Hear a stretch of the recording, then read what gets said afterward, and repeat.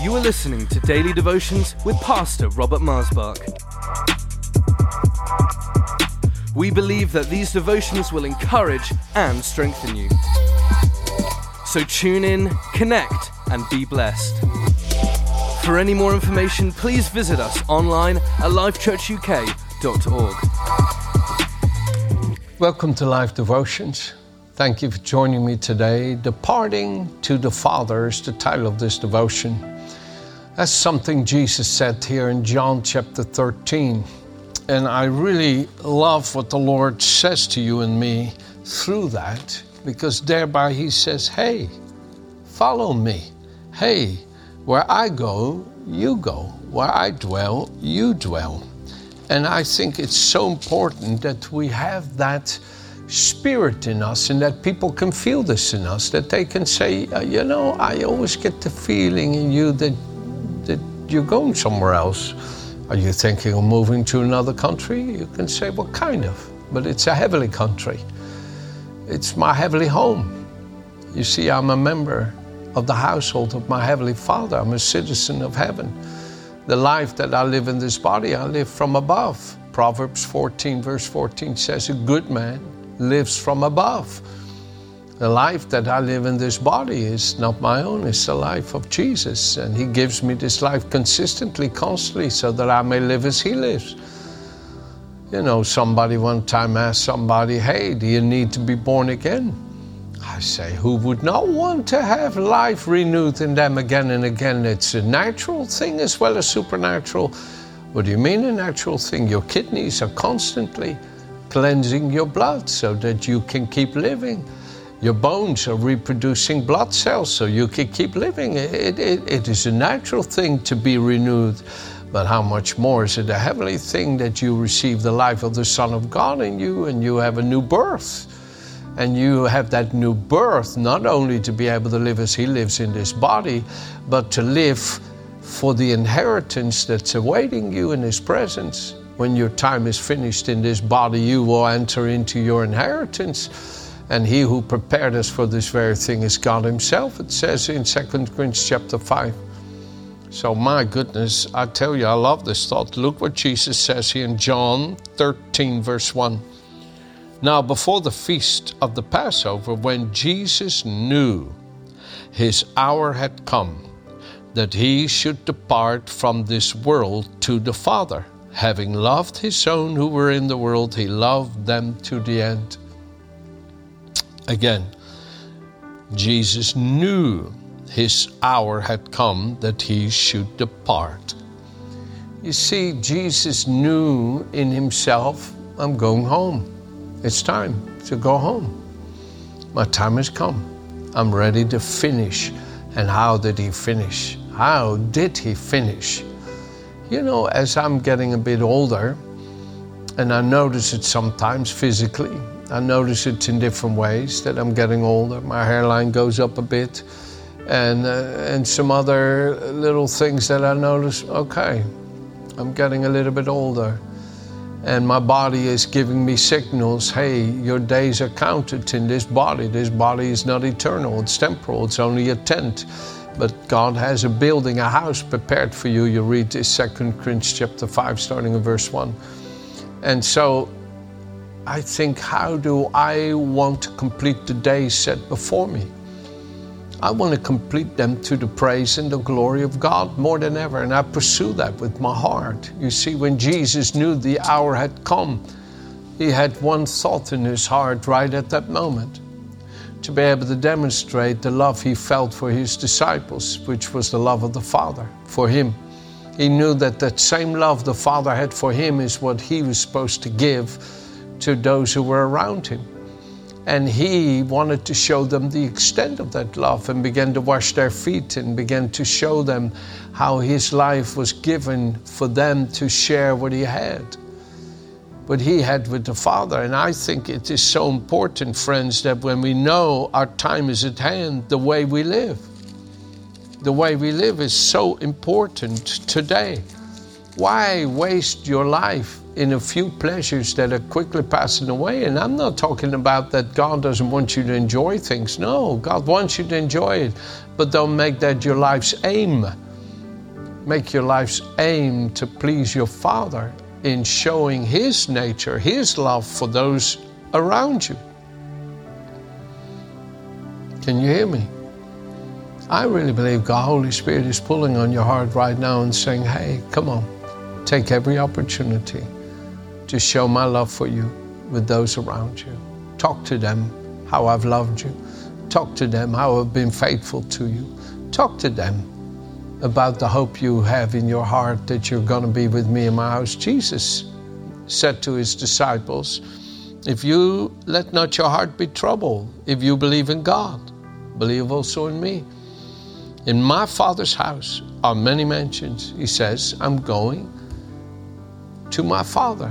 In my Father's house are many mansions. If it were not so, I would have told you, but I'm going to prepare a place for you, that if I go and prepare a place for you, I will come again and receive you to myself, that where I am, you may be also. That's John 14, the first 3 verses.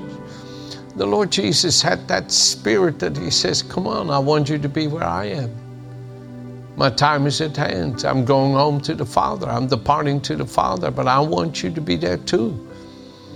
You know, in 1978, I was 18 years of age. I think it was the month of November of that year. And I was driving from the city of Amsterdam in the Netherlands, where I was living, to the city of Den Haag, my hometown. And as I was driving, I'll never forget it, I was listening to this cassette tape where Andraé Crouch, who's a wonderful man of God, he's in heaven now, was singing, the blood that Jesus shed for me, way back on Calvary, the blood that Jesus shed. And from there, it will never lose its power. I can't remember all the words exactly, but you got the point here. You could still Google it and listen to it.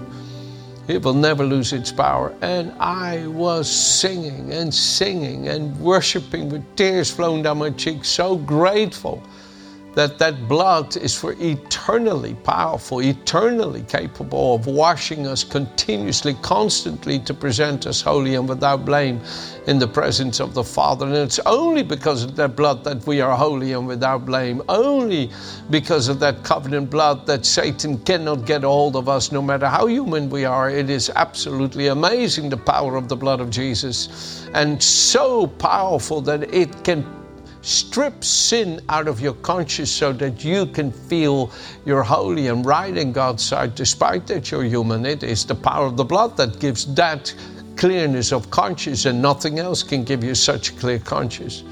You read that in Hebrews 9:14. And so I was worshiping and singing, and I had a vision. A vision while I was driving the car. And I know God can give you a vision in a split second that to you feels long. And I saw myself walking into heaven, and the light coming from heaven was like wind. It was alive. It went right through me. And I was so filled with glory. And I looked around and I saw all these people watching me go in the dark, and I began to weep and cry. And I said, no, Jesus, I don't want to go to heaven alone. And the vision left. 2 weeks or a few weeks later, I went to Bible school and started preaching because I knew Jesus had called me. And you know something. In the month of March here in 2022, I received a word from a dear, dear, lovely saint of God whom I love dearly. And he reminded me of that vision. I had not heard about that vision or had any other indication about that vision since 1978. And this person spoke a word of God to me that vision came back, that vision of me going to heaven meant that the Lord Jesus would use me as an open door for many souls to go to heaven. This person didn't know about that vision, but the Lord does. You know, God spoke to me through that little word so strongly. And now my heart is more on fire and gratitude for His love for me than ever before. More than ever am I living in this absolute gratefulness that God would grant me the privilege to be an open door for others to go to heaven. And this is what I'm trying to say to you.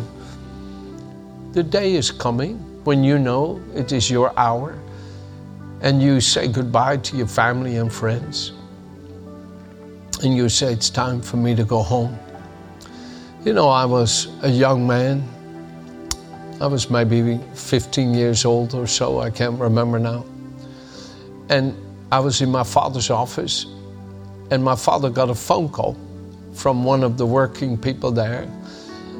And he said, Brother Maasbach, your mother is not eating.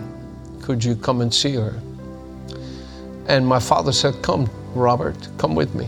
Come, Robert. I said, okay, Dad. And I went, and I knew her. I'd visited her in her home in the Rotterdam years before when she used to live there. But my father had provided a place for her to live in her old age. I think she was 110 years of age and had 14 children. And we walked in, and she took my father's hand, and she said, oh, Johnny. My father's name is Johannes. Oh, Johnny, I'm tired. I want to go home to Jesus. Pray with me. I'm going home. She knew her time had come like Jesus and that she was departing to the Father. And my father prayed, and she slept away and went to the other side.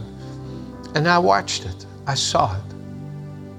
And you see, all of us have that departure date written in the book of life because we have a place prepared for us. And I want to encourage you.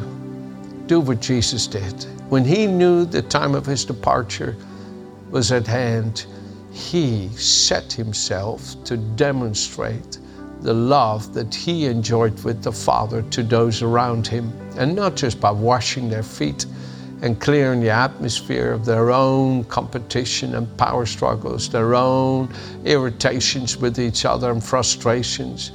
Yes, He did, but He did much more than that. He gave His life on Calvary to demonstrate the Father's love for him.